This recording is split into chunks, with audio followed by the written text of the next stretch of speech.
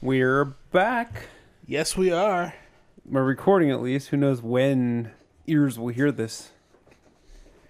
It's just been busy, quote unquote. Busy with a bait kid and a wife and a job. And I've been putting up the interviews, trying to get them out. I was hoping I could get like the rest of them out this week and then have the interview up before we record it again. But we'll get caught up. We'll What get caught interview? up. I got a bunch more of those interviews from my beer trip.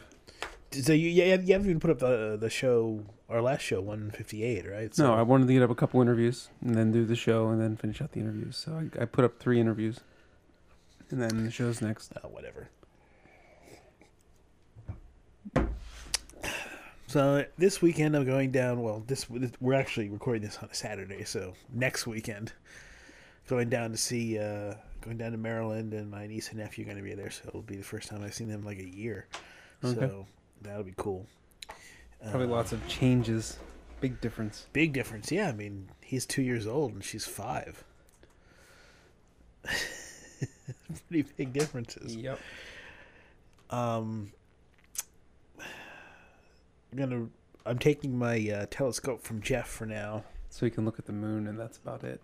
Pretty much, because I don't know how much I'll be able to see down there. And there's not much exciting in the sky right now to look at anyway. But the moon should be cool. I assume the moon. Well, Mercury's pretty visible right now. yeah, but I don't know how early I'm going to be able to get them out there. I either have to get them really early or really late. And I think Mercury is out. It's pretty far off the horizon right now in the evenings. So I think it's pretty easy to see right at sunset, yeah. I mean, Venus was really cool when it was out there. Venus was bright. I saw a picture on Astronomy Photo of the Day just recently, last week or so. And Mercury was almost as high in the sky as Venus. That's... I didn't know Mercury ever went that high above the horizon. I thought it was always like this far above the horizon, like an inch at an arm's length type thing. But this was, pretty far up there. Now, I mean, the odd thing or the cool thing about Venus was that, I mean, I remember coming home the other day.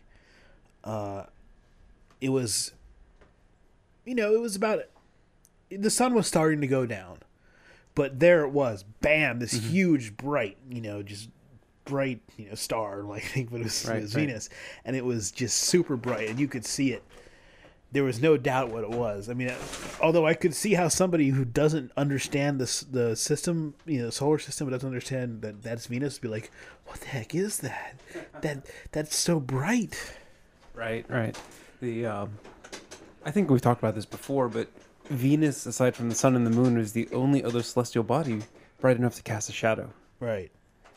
You have to be in a very dark place to see Venus's shadow, or you should see the shadow that's cast by an object, where... I'm not saying it right. You need to be in a very dark place to see the shadow that is cast by Venus. We may have a problem here. Problemo? Well, it may be a new moon, in which case there's really no point in me bringing the scope down.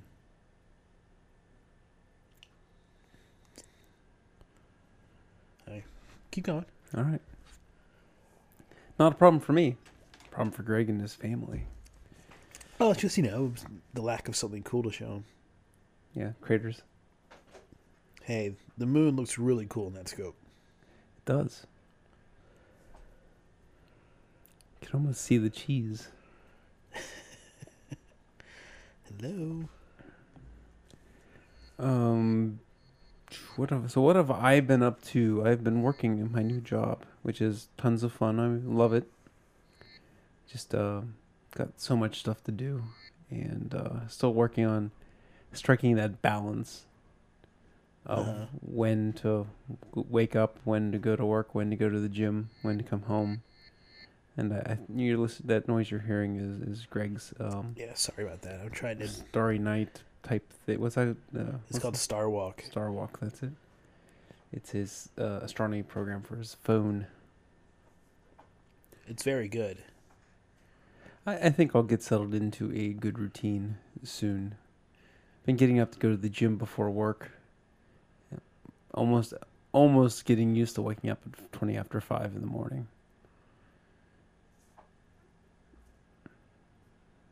It's kind of nice when you walk outside and like earlier this week when the weather was so wonderful. Like at 20 after 5, it was like already like 60 degrees and like wonderful. It's like I walked outside, I'm like, wow, it's actually worth being up this early to experience this, because maybe I think Venus was up already or something. I don't know. So maybe Venus is up in the morning. Maybe I was mistaken. I walked outside and the stars were out and you could see just about everything in the winter sky. Venus is up. Mercury is up. Mars is up. Now it looks like the moon will be there. So yeah, there'll be a smaller moon. It'll be a gibbous moon. Okay. I don't know what that means. But anyway, yeah, walked outside. I'm like, stars were out. The birds were singing. It was already warm. I was like, this is nice. This is what the early part of the world sees. Meanwhile, I'm normally not stepping out of the door till after 8.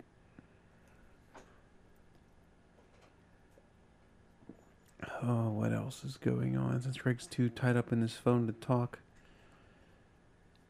I had something just a second ago. It sets at 10:50.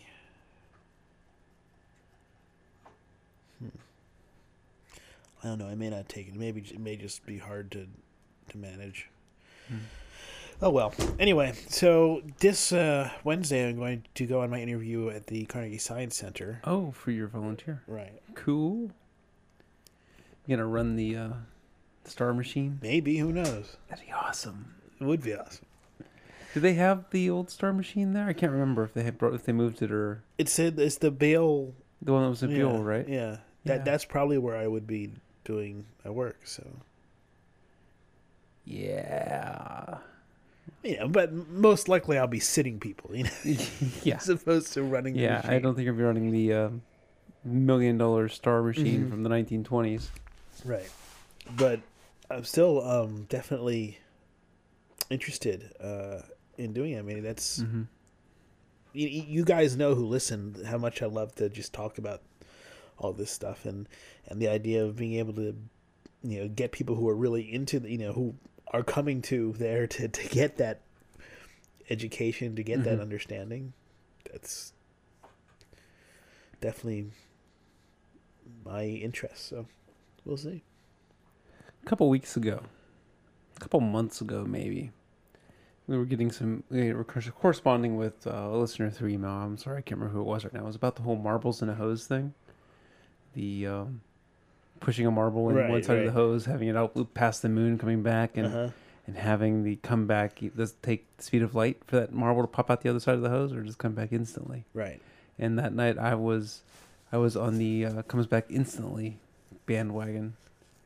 And I think maybe the alcohol might have had part of the reason that I thought that was logical, because after reading some of the conversation we had and me talking about it a little bit more, I'm like, oh, yeah, that's spooky action at a distance. Yeah, there's no way.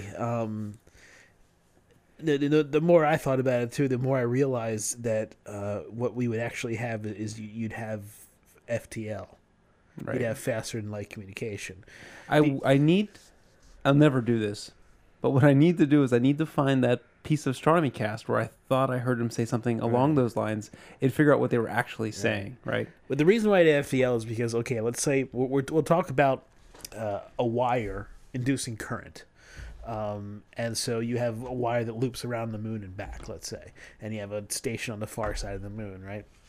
And so if you start that, and if you started that and the current would instantiate immediately, then that means that as soon as you started that current, there'd be a magnetic field, because currents create magnetic fields, and there'd be a magnetic field on the far side of the moon. Immediately, you'd have FTL.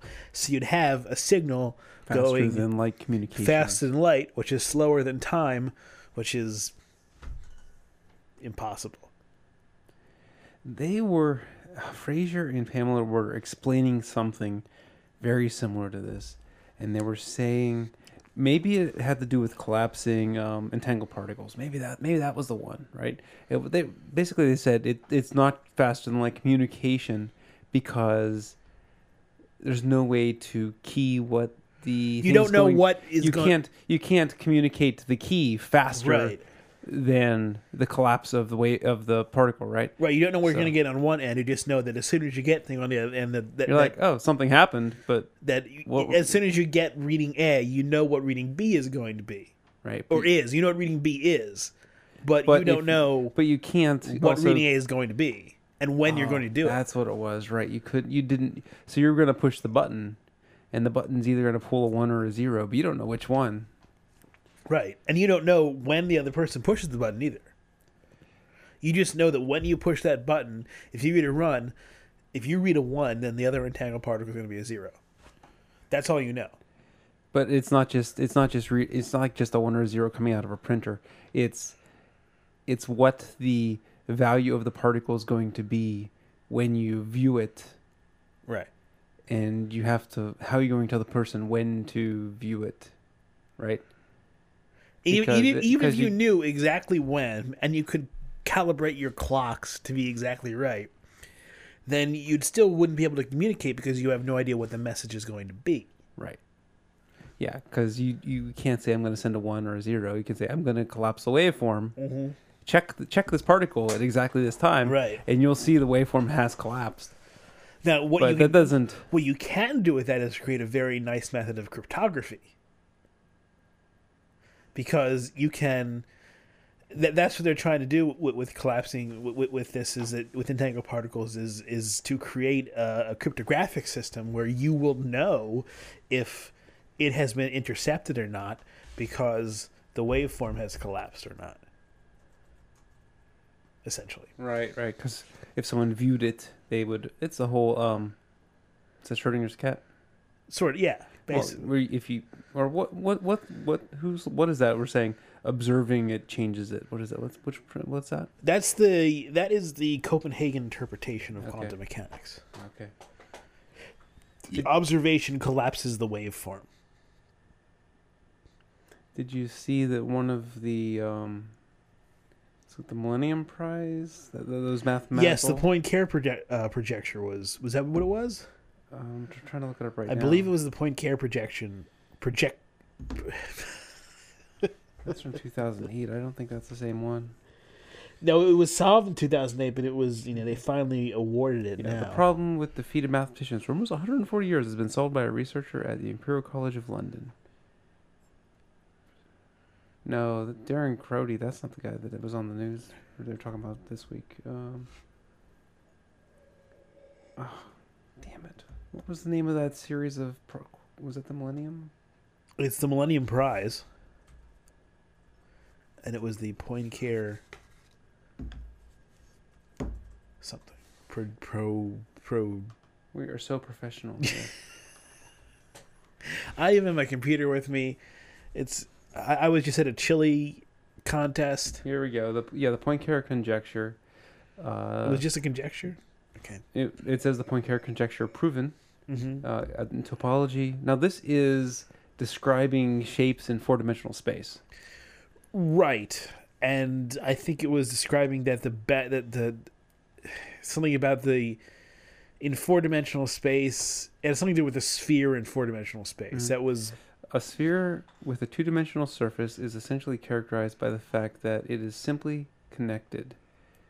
Simply connected, which is a term for something.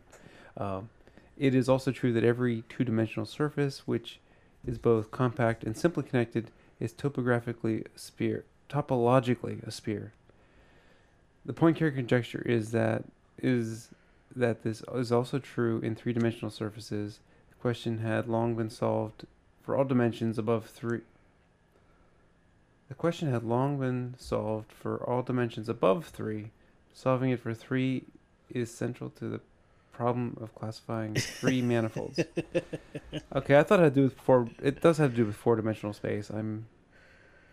it's All these things make your head hurt. yes. All these problems. These are math problems that people haven't solved. And one of these is going to ruin your e-commerce on the internet if they solve it, because they're going to be able to... one of them is finding a way to predict prime numbers. And if you can find prime numbers fast, then it completely breaks how all computer encryption works today.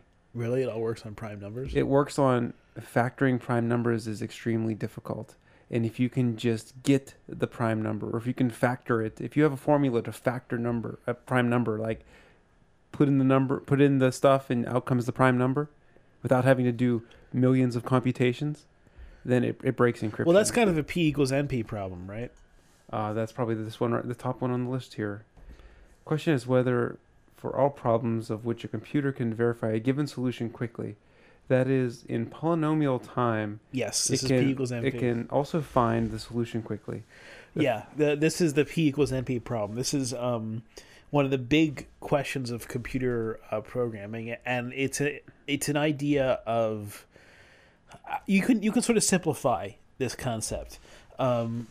Basically, the idea is that a problem that is hard to a P is or an NP hard problem is a problem that is hard to solve, but is easy to calculate. So it's easy to say whether a solution is correct, but it's hard to computationally. Right. So that's where it is. It's the way cryptography works is it. Well, let me finish, because okay. this might explain it easier. Okay, so if you imagine a set of numbers, -5, -10, 15, 4, 8, 12, 32. That's your set of numbers. Is there any set in those numbers that when you add them together equals 0? That's the question. That's a hard question computationally to make an algorithm for. However, once you get the numbers together, okay, -10, -5, 15, add those together equals 0. It's very easy to verify. That's an NP hard problem, and if P equals NP, then there should be a very easy way to computationally compute that and solve that. And if P does not equal NP, then there is not an easy way to calculate that, and there's an easy way to compute it. And so the idea is that games like Tetris and Go and those sort of games are NP hard games, and cryptography is an NP hard system. Right. So I just looked it up, and I am flying off the seat of my pants here, so this might not be completely correct. But the way cryptography works is you take two prime numbers and you multiply them together. The product of that is not easily broken back into the two prime numbers. You can't, especially if you have 6, right? It's pretty easy to say that the two prime numbers are 2 and 3. Right. But when you're multiplying together two prime numbers that are 8 digits long, 10 digits long, factoring that back out to figure out what the two prime numbers were is ridiculously difficult. And if they solve this NP conjecture thing, they'll know how to factor those prime numbers back out.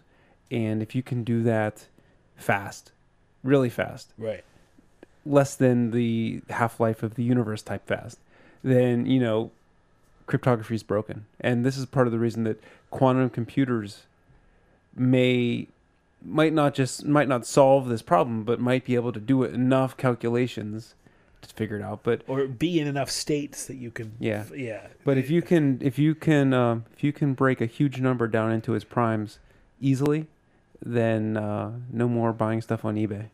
Well, you can still buy stuff on eBay, but it's going to be a lot harder to keep your credit card information secure. Yeah. There's there are a lot of computer scientists who think that P does not equal NP. Okay. So that will never be, you'll never be able to solve that. But there are other people who say, well, we've just never, we've only been dealing with computer algorithms since Charles Babbage, right? So there's a long way to go. Yeah, there's a long way to go. There's lots of things computers are very dumb at. Lots of things that computers are very dumb at and people are very good at. Like Galaxy Zoo is an example of something, that... Right. The idea is to take something people who are 5 years old or, or older can do that computers simply cannot do. And we can do it just easily. And reCAPTCHA is a great example of, translating books. It's, we do these CAPTCHA things all the time. reCAPTCHA is so the CAPTCHAs, everyone should know what CAPTCHA is. Those letters that you have to type in when you're registering for a website or something like that. And then computers can't easily look at an image and tell what's in it. Doing some OCR stuff, that's why the numbers are all twisty and stuff. The letters are all twisty because so OCR doesn't work against these images. It's the same thing, like it shows a picture of a lion and it asks you, is this a lion or a cat? And the computer doesn't know. The computer probably wouldn't even know between a lion and a fish, right? But but humans are like, oh, it's a lion, duh. So computers are just, we have not developed a computer that's nearly as good a pattern matching system as we have. But back to reCAPTCHA, really cool. So the letters that they get, the words, it's 2 words you're comparing. Right. The words that they get are out of, I'm not sure which project it is, but it's a book scanning project. Right. And what they do is they take the questionable words out of these books, or the unverified words out of these books, and they put them up in reCAPTCHA. And they'll put the one word up 100 times or something like that, a couple hundred times. And then when they see what people are typing in, they'll say, oh, that word is common, not crammin or crummin or crewman. And it's common. So they'll go ahead and put that into the electronic book. And you'd be saying, wait a minute, how do they know? How do they verify? Well, what they do is they put one word that they know, and they put one word they don't know. So you have to type in 2 words. There's been times in reCAPTCHA I've typed in a mistake, and it's let me through because the other word was right? And the word I messed up was, because it was really hard to read. It was all, it was really messed up, right?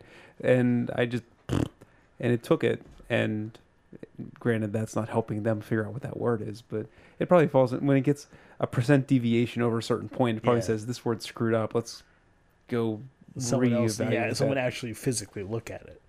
But yeah, so it's one of those interesting things that we've figured out so much about how to make computers do all this crazy stuff and things that are way more powerful than human beings can ever possibly do. But at the same time, they're so stupid when it comes to things that evolution has tailored our brains to be able to do very easily. So much so that we do it extremely easy, to the point where we overdo it.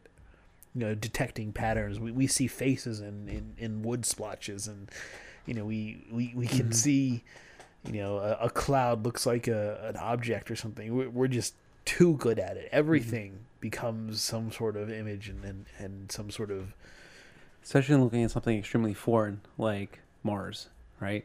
Yeah. You're trying to relate that to what you've evolutionally learned, right?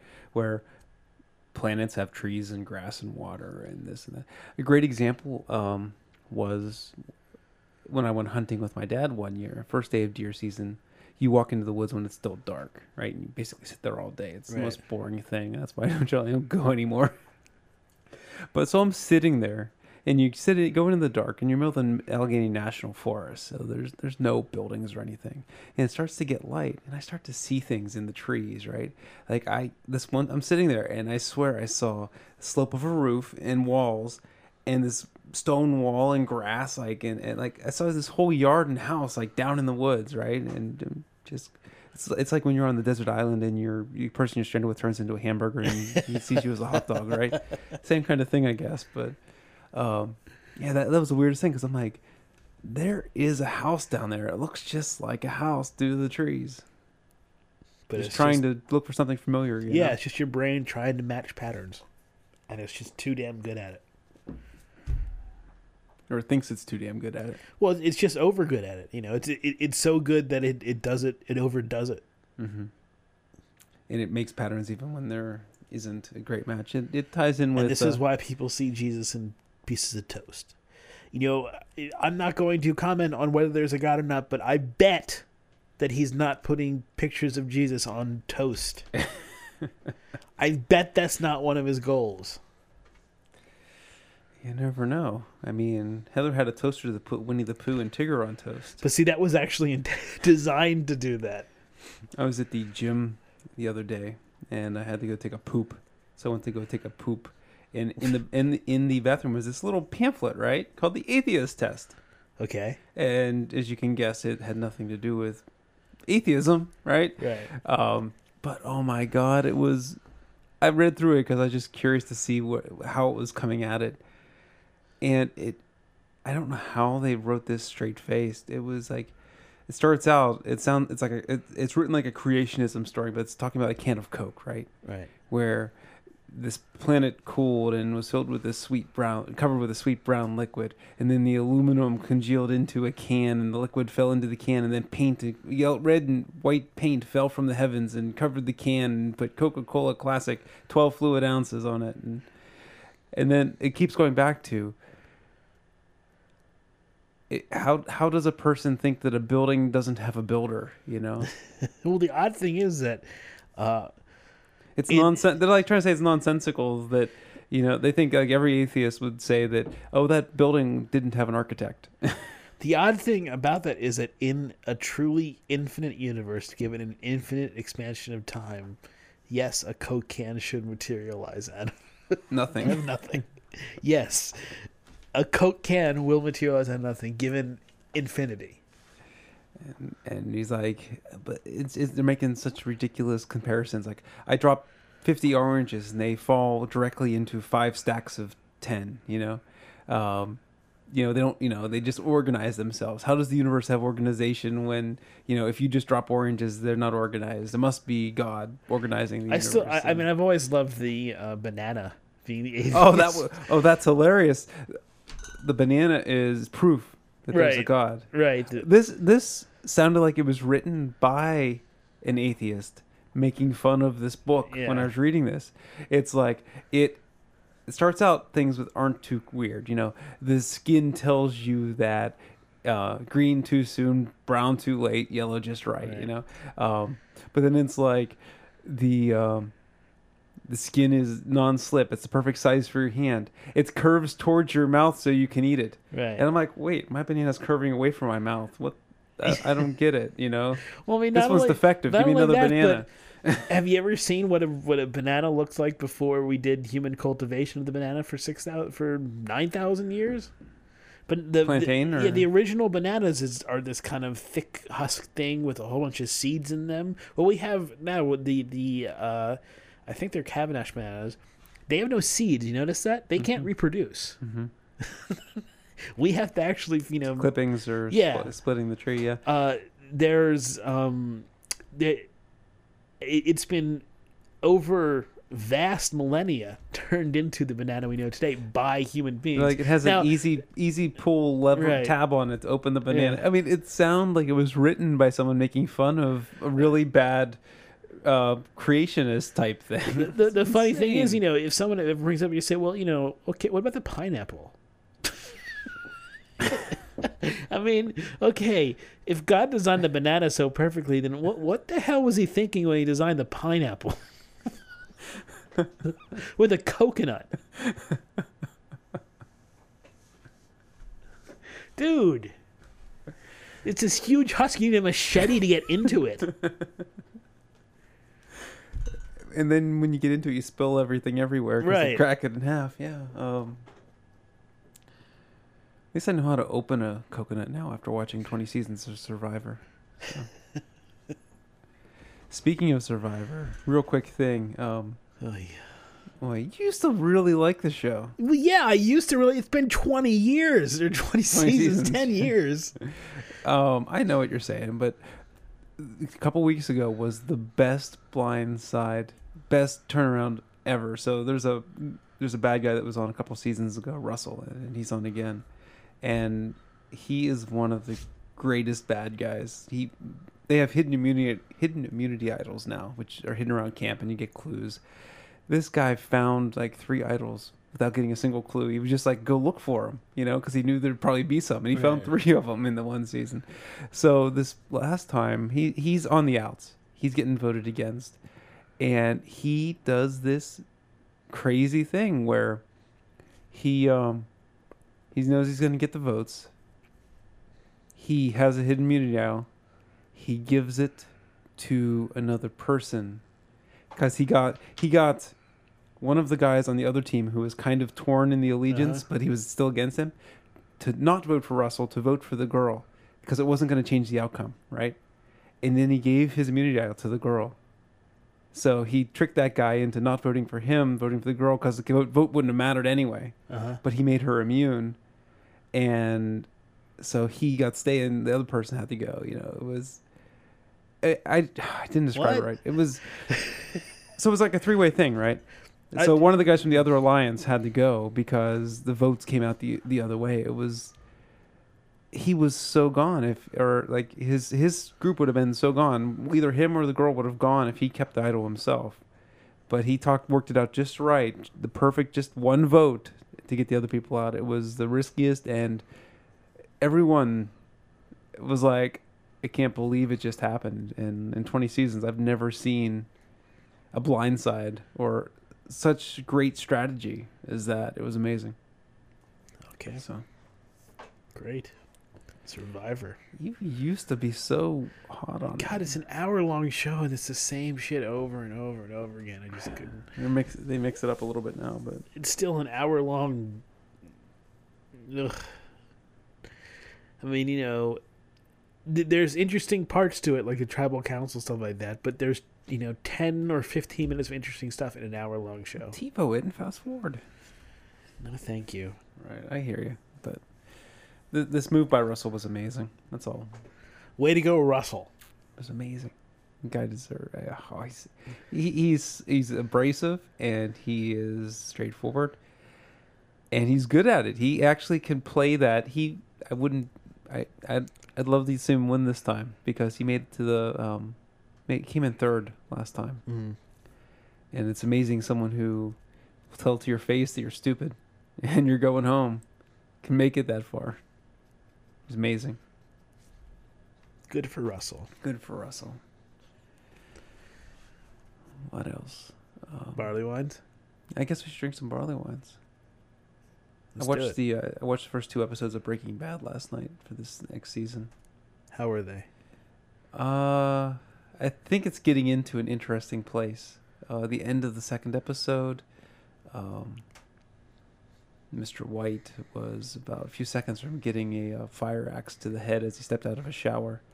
And then Mr. Polo. Oh, did you ever watch the second season? No. No. Oh, okay.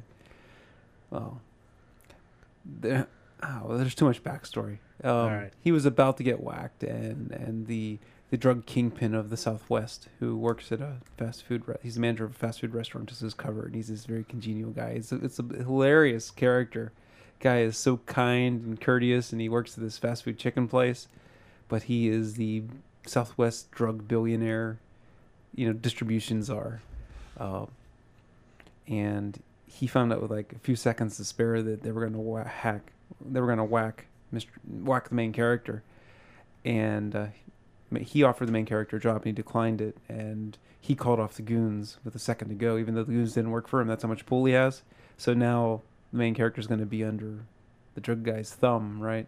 So it'll be interesting to see how it goes, because he basically didn't want to cook any more meth. He had $500,000. His wife found out what he was doing, so she's like not talking to him and wants a divorce. And a plane crashed above his house. Yeah, I know that part. So, yeah. All kinds of badness happening. Breaking Bad. Breaking Bad never has a happy time. No, it's not supposed. I don't think it's really designed to be, a happy-go-lucky show. You know what show really bugs me? Just have to get this off my chest real fast. That new show Parenthood has Peter Krause in it and a few others. The girl that was screwing Santa and Bad Santa and whatnot. But I really don't like that show. I guess it's real life and it's how hard marriages and families can be and stuff, but just bad thing after bad thing, and the characters, I just don't like them. That show just really, really bothers me. I'm not interested in it at all. Heather watches it, that's why I've seen it, but it just really bothers me. Almost... I hate Glee. Even I don't understand the appeal at all. Even more than I really hated Everyone Hates Raymond. Not because the jokes are corny, but how mean the parents and they were to their parents and stuff. I just didn't like it at all. I just couldn't stomach it. And this is similar type of feel. It's like, why does everything have to be so unhappy? I don't want to watch this. I don't want to watch real depressing life on TV. I mean, real depressing life that's actually scripted drama on TV. I don't want to see that. Well, Lost is not exactly happy. It's not just run-of-the-mill. What, do you fly to Australia and get stuck on an island? No, it's not. It's not real life. I mean, this stuff's just real life that's just unhappy and stupid. I think real life can be fun. Like I mean, I've never seen Friday Night Lights, but I've seen lots of praise for it. And that's, there's no sci-fi or anything like that. But I just think if you don't, and Sopranos was, I mean, it had a kind of hook to it that it was mafia stuff, but it was still, Right. real life stuff. And so is Breaking Bad, right? There's no sci-fi. I mean, there's a hook to it that it's meth and stuff. So there's that. But I have no problem with the real life drama that's good. The Wire, Homicide were all Yeah. very good stuff. It's just that if it's written poorly and if it's written schmaltzy and stuff like that, then yeah, I'm not interested in that. I don't like obvious shows. I don't like shows where it's obvious Right. what's going to happen and it's obvious how people are going to act. The shows you mentioned, that kind of stuff. I mean, that's fine, but it's intriguing. It's not just, one family with one. I mean, it's real life. It's the teenage daughter's being a bitch, and they have a kid with Asperger's, and he's getting therapy, and just fucking depressing. Okay. Well, what a great note to end our pre-show on. Don't watch Parenthood. It blows.